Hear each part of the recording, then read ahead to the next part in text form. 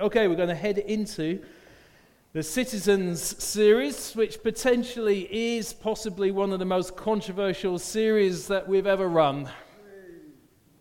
And my wife is very keen that, she's so keen that she hasn't dared come with me today, in case I put my feet in it.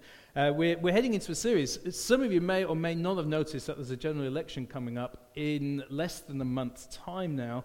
And there's some huge, massive issues that are coming up today or yesterday. What came up yesterday? Inheritance tax, I think, came up yesterday. And tax evasion, tax avoidance, I think, was some of the big issues. NHS was the previous days. And some of you would have stayed in and watched the big debate the other week when 7 candidates stood at the front and all encouraged one another with what a good job everyone else is doing. And so what we want to do is look at some of these big discussions. The first 3 are going to be actually quite weighted towards some of the political issues. The subsequent 7, we think, are going to be big issues that are going to come up in the next parliamentary term. And why we want to look at these, because ultimately our citizenship is in heaven, where we eagerly await a Saviour from. That's from the book of Philippians, letter to the Philippians. If we're a Christian here, then actually we're not just UK citizens or whatever nationality you are. Ultimately, we are citizens of heaven. We're kingdom citizens. So therefore, how do we act and behave and think and respond, not because of our physical heritage, but now because of our spiritual heritage? And that's going to challenge and that's going to provoke, because I'm pretty sure in this room there'll be some people who are right-wing, there'll be some people who are left-wing, some people will be extremely left-wing, some people will be extremely right-wing, some people have no idea what wings are. What I want to encourage is actually, are there some biblical principles in here? How do we live according to God? So in the next couple of weeks, we're going to be looking at immigration. We're going to be looking at government. What's the point of government? We're going to look at the economy. We're going to look at some issues like life. Where does life begin, start? What about IVF and 3-way babies and other interesting subjects? What about death? Coming up in, guaranteed, pretty much coming up in the next term will be about end-of-life care and voluntary and euthanasia and stuff. How do we respond to that as citizens of the kingdom? We're going to be looking at warfare. We're going to be looking at family. How do we define what family is in the current context? And a number of issues which I understand for some, you go, well, that's provoking, isn't it? But look, I'm not standing here as a politician. I'm not standing here as someone who's very wise. Sometimes when I've delved into some political thing, I usually get myself into hot water. And what I'm trying to do today and over the subsequent weeks, we're just trying to look at this. Is there a kingdom perspective that we can adopt and live by, which actually might challenge some of our upbringing, our background, and actually even provoke some of our own internal prejudices and our own beliefs, because I want us to be living how God wants us to live. So regardless of who wins in a few weeks' time, it still continues that this is how God is wanting us to live it out. Does that make sense? Okay, so that is why we want to head into this subject today. So I'm going to kick it off in Seaford on the subject of welfare. Okay. Should there be such a thing as welfare? So the welfare is the provision of a minimum level of well-being and social support for all citizens. Should we, as Christian citizens, look to finance and support the unemployed, the elderly, the immigrant, the disabled? Should we be providing housing and healthcare and education? And if we are, is that for people who are in the UK, who were born in the UK, who were in Europe, or do we provide that for everyone in the world? Should we simply fund everyone with everything? Is there a limit? Is there a minimum requirement? Do we bless those who are the deserving poor, and how do we define who are deserving?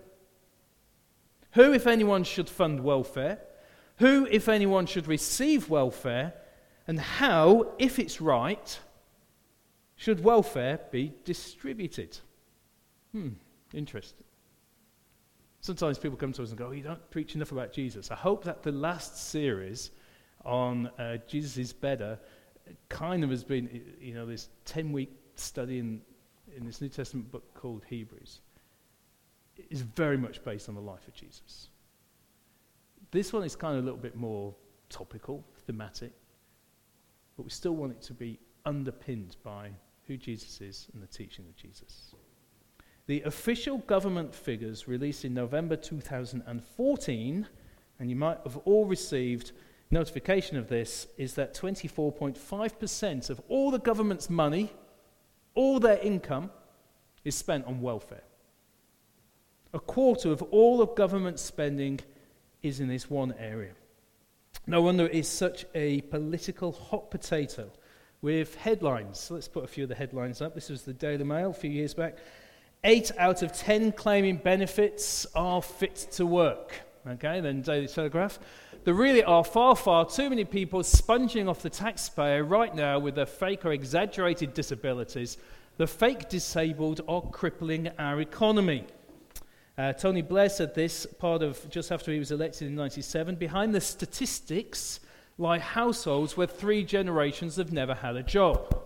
Ian Duncan Smith, part of Conservative government, about 1.4 million people spent almost 10 years on out-of-work benefits under the last government. George Osborne, a couple of years back, said this: we estimate that £5 billion is being lost through benefit fraud each year. And again, a couple of years later, George Osborne, the Chancellor, said this: we're not being fair to the person who leaves home every morning to go out to work and see their neighbour still asleep, living a life on benefits. Now, when we look at some of those stories, of course it's going to be provoking some response and reaction. Some of you will be going, yes, that's right. Depends if you're on this wing. If you're on this wing, you'll be going, no, that's wrong. David Cameron, in a major speech in 2011, today he said, I wanted to talk about troubled families. Let me be clear what I mean by this phrase. Officialdom might call them families with multiple disadvantages. Some in the press call them neighbours from hell.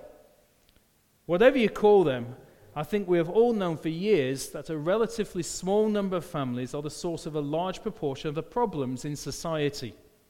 Drug addiction, alcohol abuse, crime, a culture of disruption and irresponsibility that cascades through generations. We've always known that these families cost an extraordinary amount of money, but now we've come up with the actual figure. Last year, the state spent an estimated £9 billion on just 120,000 families. That is around £75,000 per year per family. Now, when we hear that, we go, that's not right, don't we? Last week, Mr. Farage said this: you can come into Britain from anywhere in the world and get diagnosed with HIV and get the retroviral drugs that cost up to £25,000 per year per patient. He had to defend his position the following day, and he said this: what is the sensible Christian thing to do? Look after British people or foreign nationals? The sensible Christian thing to do is look after your family and your community first. Was Nigel right? Deuteronomy chapter 24. Okay. Make sure foreigners and orphans get their just rights. Don't take the cloak of a widow as a security for a loan. Don't ever forget that you were once a slave in Egypt and God, your God, got you out of there. I command you, do what I'm telling you. When you harvest your grain and forget a sheaf back in the field, don't go back and get it. Leave it for the foreigner, the orphan, and the widow, so that God, your God, will bless you in all of your work. When you shake the olive off your trees, don't go back over the branches and strip them bare. What's left is for the foreigner, the orphan, the widow. And when you cut the grapes in your vineyard, don't take every last grape. Leave a few for the foreigner, the orphan, the widow. Don't ever forget that you were slaves in Egypt. I command you, do what I'm telling you. I suspect with possibly one or two exceptions, there's not many people who are going out collecting wheat or shaking their olive trees or picking the grapes. But there's some really important principles in here. I was chatting with Andrew Wilson about this passage, and he wrote me this email, and he said this. He said, "These instructions are not addressed to a contemporary British people in a secular liberal republic, so we can't just stop agrarian instructions onto a digital economy without contextualizing it." Now, you all know that. Okay. Now, I know we have to take care today that we don't slap agrarian instructions onto a digital economy without contextualizing it.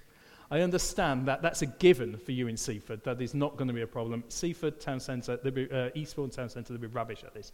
But I understand that you are able to contextualise this, that you are not talking about, well, I'm not a grape picker and I'm not a sheaf wheat collector and I'm not doing this. It does not apply. What we've got to look at this, basically it narrows down in that passage, whenever you do your work, you can keep most of it, but not all of it. Some needs to be left for the poor. Why? Because it reflects God's heart for the poor. God's heart for the welfare of people, especially the at-risk groups in our community. The foreigners, the orphans, the widows, the asylum seekers, the children, the elderly.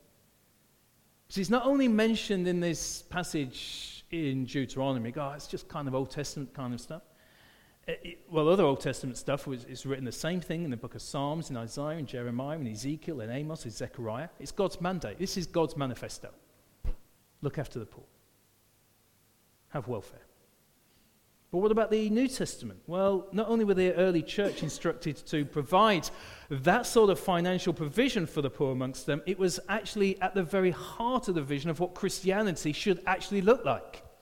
If people wanted to look at what is Christianity, what does it actually look like, generosity towards those vulnerable people was actually one of the clearest expressions of what the faith was about. So Jesus said this in Matthew 25, "I was hungry, you fed me, naked and you clothed me, a stranger and you welcomed me, in prison and you visited me." In Acts chapter 4, it says this, "There was no one that had anything that belonged to him or his own, but they had everything in common." A little bit later on, when one of the early church leaders, a man called Paul, he was writing to the church in Corinth, was commending the Christians in Macedonia, and he said this, "In their extreme poverty, they overflowed in a wealth of generosity."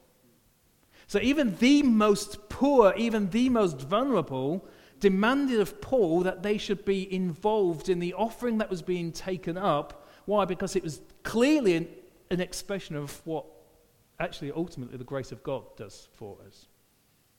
And actually Paul goes on to say that it is about grace.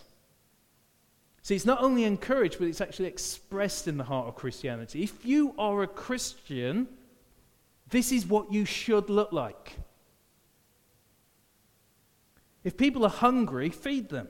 If people are naked, the basic essentials to cover someone's shame. Clothe them. Give people dignity. If there's a stranger, welcome them. We have 7 seconds to make an impression, first impression. If you knew that, a lot of research. In the first 7 seconds of meeting someone for the first time, you can make up to 11 assumptions about that individual. Not just issues like their gender, but their ability, their social status, ethnicity.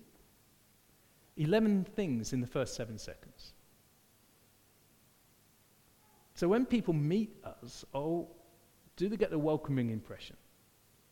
Do they go, "It's good to see you"? Do they get the raised eyebrows of acknowledgement? "It's lovely to see you." Do they get the raised eyebrows of disapproval? 7 seconds. If they're hungry, feed them. If they're naked, clothe them. Give people dignity. If they're a stranger, welcome them. Not just the people like you, but the people who are strange to you. A stranger. So what does Deuteronomy 24 and other passages like answer the questions earlier? Who should fund welfare? Who should receive welfare? And how should welfare be distributed? So who should fund welfare? Well, you'll have some right-wing opinions. Everyone is responsible for their own welfare, Therefore, the poor should pay for themselves. More of an extreme view. So therefore, the outworking of that view is that they should pay for their own medication and not just sponge off UK taxpayers. We must stop foreign aid. We must drive down the benefit culture, because it is the poor's responsibility. They got themselves into that situation, get themselves in. Okay, that would be an extreme view. An extreme left-wing view, the existence of rich people is in itself injustice, and therefore, effectively, the rich should be paying, and you will hear expressions like, those with the broadest shoulders should carry the greatest burden or responsibility. Let's introduce various taxes in order to bring equality by taxing those who have the most, to balance out the injustice and to share that out. And that's why maybe some of them don't talk about abolishing an inheritance tax. It's interesting in the recent TV debate that there was two parties being represented. One was saying we must cancel all foreign aid. Let's look after our own. And another party on the debate was saying, let's just not cancel it, but let's significantly increase foreign aid. Why? Because her translation of the UK was that we are, as a nation, got huge broad shoulders. From us, we should go out and we should share it out across the world. Two very opposing views. And what's God say? I'm not coming from a right or a left wing. What does God say? See, in the Deuteronomy passage, God is clearly talking to an entire nation, all of them. Remember the context. The people were destined to be smallholders, farmers, who would live off the land. And the command, all of you are responsible for leaving behind food for the poor, to bless the foreigner, to bless the orphan, and to bless the widow. Why? Because you've been blessed. Bless others. Because you've been blessed. Bless others. Remember where you were, Moses said. Remember, you were in slavery. You were in Egypt. You were locked in. You were in poverty. You were trapped. You were enslaved to then kind of a government which were oppressing you. But now you're not. I've brought you out of the land. I've taken you across the Red Sea. I've brought you actually into and went on into the promises of God. So Moses is saying, look, be generous. Why? Because you are the recipients of generosity. Be grace-filled because you have received grace. Excel in grace, Paul said to the church in Corinth. Excel in it. If you excel in grace, then an outworking of excelling in grace is that you'll excel in generosity. If you understand and comprehend what God's grace has done towards us, therefore work that out into the community and society that you're a part of. Let other people feel the blessing of that.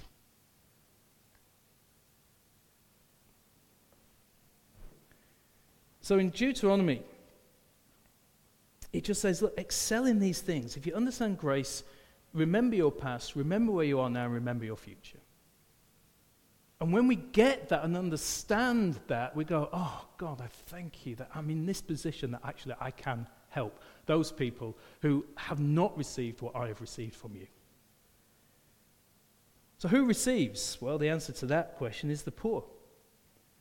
In Deuteronomy and throughout, the poor are always recipients of the welfare, the immigrant, the orphan, the widow, those who are vulnerable. Other parts of the Bible talks about the blind, the lame, the lepers, those who are socially excluded. But to be honest, there is no biblical mandate for us to provide welfare for everyone.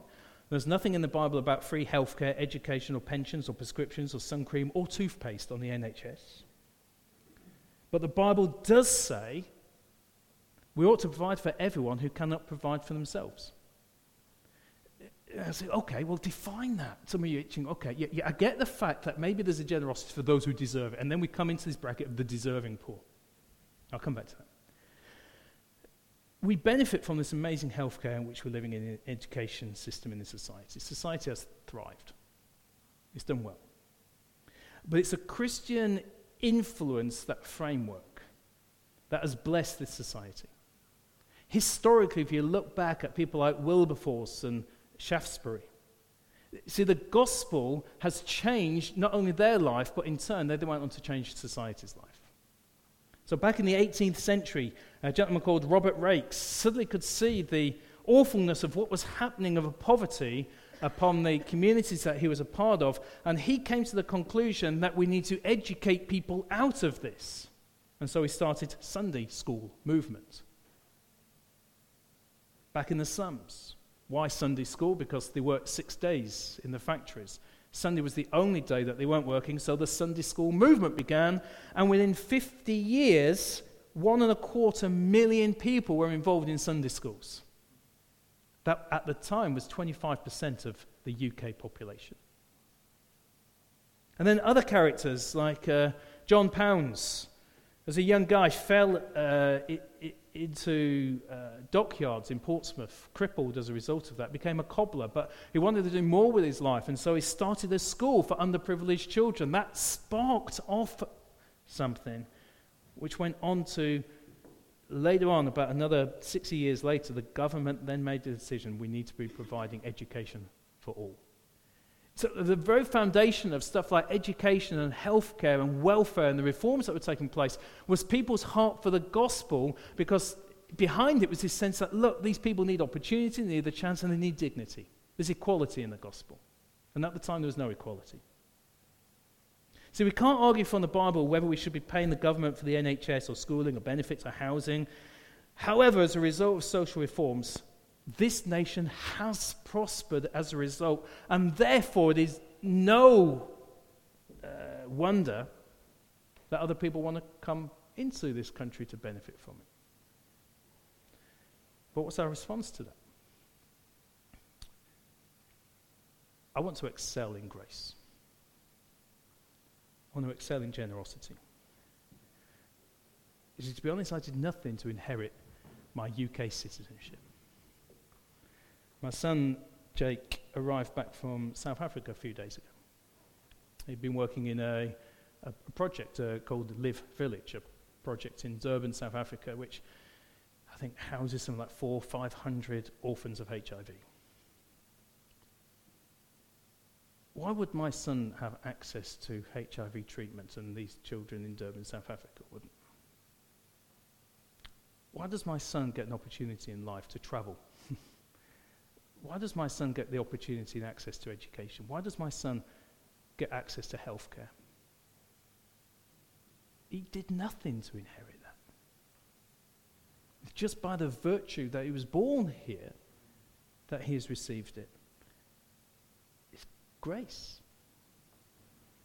And because of grace, excel in generosity. I just think that there's a biblical position. I don't know the answer. I don't know. I can't get. Can this country afford this, that, and the other? What about all the foreigners coming into? Interesting one on the HIV thing that Nigel Farage quoted the other week. 7,000 people charging. 60% of the 7,000 people coming in. HIV foreign nationals coming and getting the treatment. £25,000. His worst case scenario, £105 million costing the NHS. When you do the real figures, it was less than 18 million.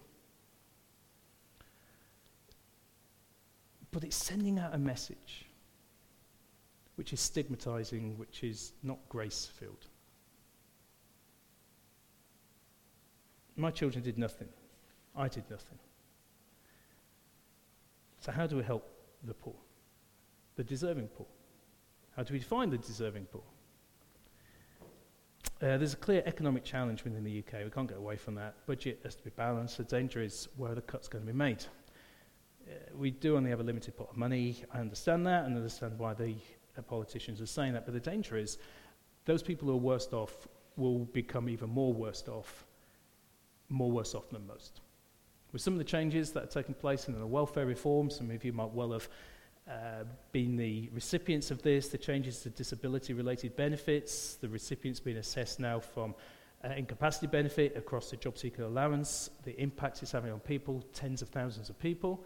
The impact of the changes to housing benefits, you'll hear references to things like bedroom tax, and the effect and the influence that's having, certainly on 660 to 670,000 families, some of you might be them, it's having a devastating effect on many people. Now, some of those people, it's absolutely right that if they can work, then work. It's good. It actually gives dignity. But is the support mechanism in place? Are we helping people to get there? And what about the people who have been assessed? Of the 40% or of the challenges, decisions that were made, 40% of those challenges were challenged, 38 out of the 40%, or 95% of any challenge was successful.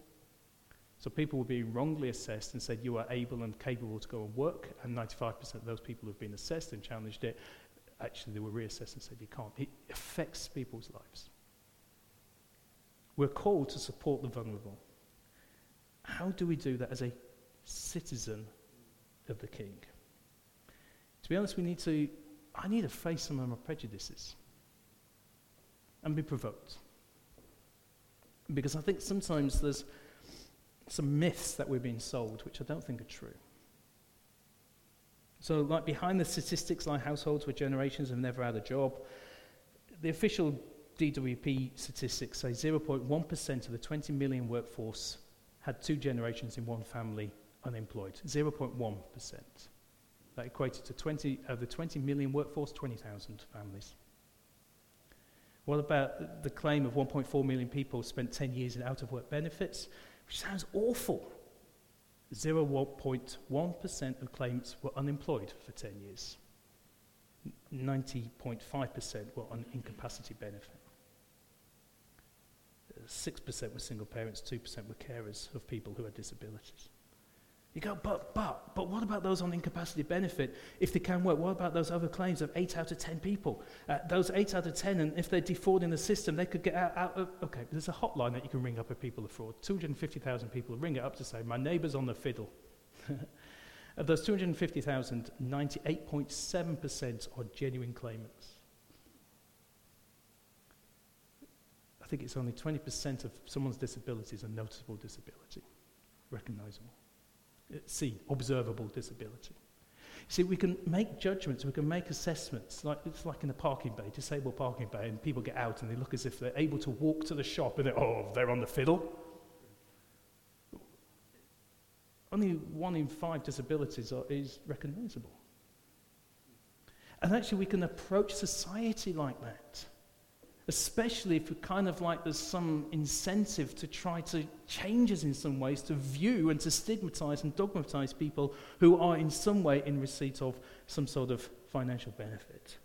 What about the 120,000 neighbours from hell costing the UK taxpayer? Well, those figures were from another study completely, which didn't reference dysfunctional families whatsoever. It was more about families with troubles, not family causing the troubles.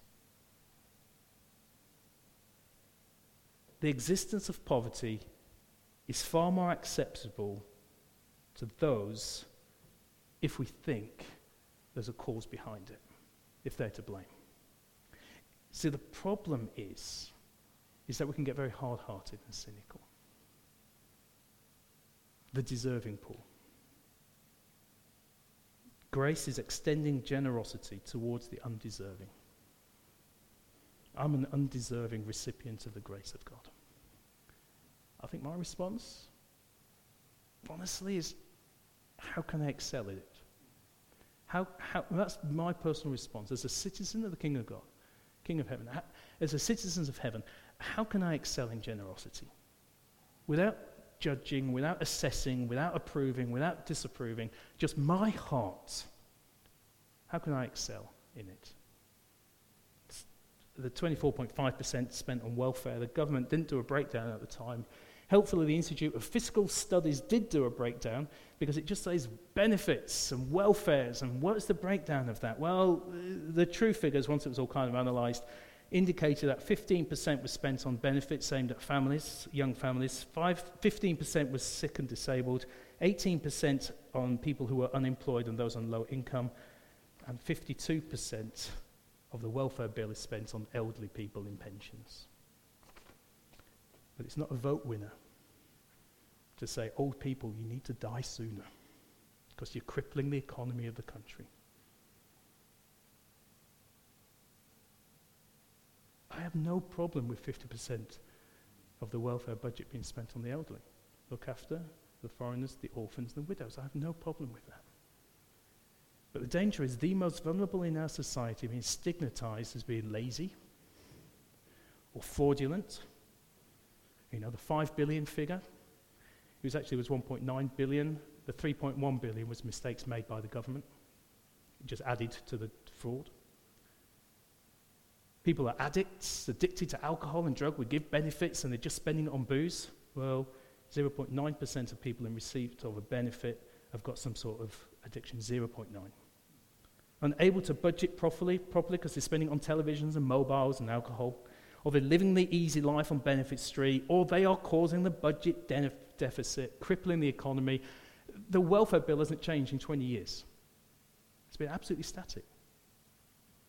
See, as I was looking at this, God, I said, let my heart be good in this. So I can't come from a right wing, from a left wing, from an extreme. I'm just, God, let my heart be right in this. Because I'm a recipient of your grace. Help me to be grace-filled towards others without prejudice and without judgment, so that I can be generous towards others, so that they can be receiving something of the kindness and the goodness of God. We need to be careful we don't demonize the very people that we are called to bless. Challenge the prejudice. We need to think it through carefully, because some of the very people we should be helping are taking the hit. I'm kind of running out of time. I had a whole section of how should it be distributed. Sorry, I don't really think I've got time to go into that. Well, gone. In the passage we just read, it was a prescription given to a nation, but was worked out by individuals. There was no sheaf police who would come and correct you. There was no grape-picking team that would come in and make sure that there was grapes still available for the poor. It was a heart response to that. In the New Testament, it was not legally prescribed to the nation, because the nation was under a Roman occupation, a Roman pagan rule. So it happened in that occasion through the church and its leaders. And that happened through much of church history. Modern orphanages, schools, hospices began by Christian organizations. And sometimes should we still be doing that? But the reality in this country, if we just left it down to Christians, we might get 5% of people joining in. At the moment, there's up to 100% joining in. And that's amazing that even in a post-Christian civilization, there's something special about the fact that this country is still drawing from its Christian roots and heritage, taking responsibility for caring for the poor. Huge challenge, huge issues. But let's continue to excel in grace, express generosity. That's why I love the fact that we're supporting a school in Zimbabwe. 40 children every week come along to a school, and we're supporting 4 teachers to run the school. Most of you will never meet those kids, but 40 kids are being given the opportunity. So citizens of the kingdom, let's continue to feed the hungry with food bank, and let's not judge and let's not criticize. Let's just look out. Who can we support? Let's give people back their dignity. Let's actively look as a church how we can be doing that, and let's welcome the stranger. It's not about looking after our own. The gospel is all about gospel inclusion, generous inclusion. If it wasn't about generous inclusion, I certainly wouldn't be here. What is a sensible thing to do, Mr. Farage said? Look after British people or foreign nationals? The sensible Christian thing to do is look after your family and your community first. Yep, he's right. Let's look after the Christian family and let's bless the global community. Why? Because it comes with a promise. We will be blessed. It's as simple as that. The kingdom economy doesn't match the world economy. As we give and as we express generosity, even if in our extreme poverty we give, God comes through, we will be blessed.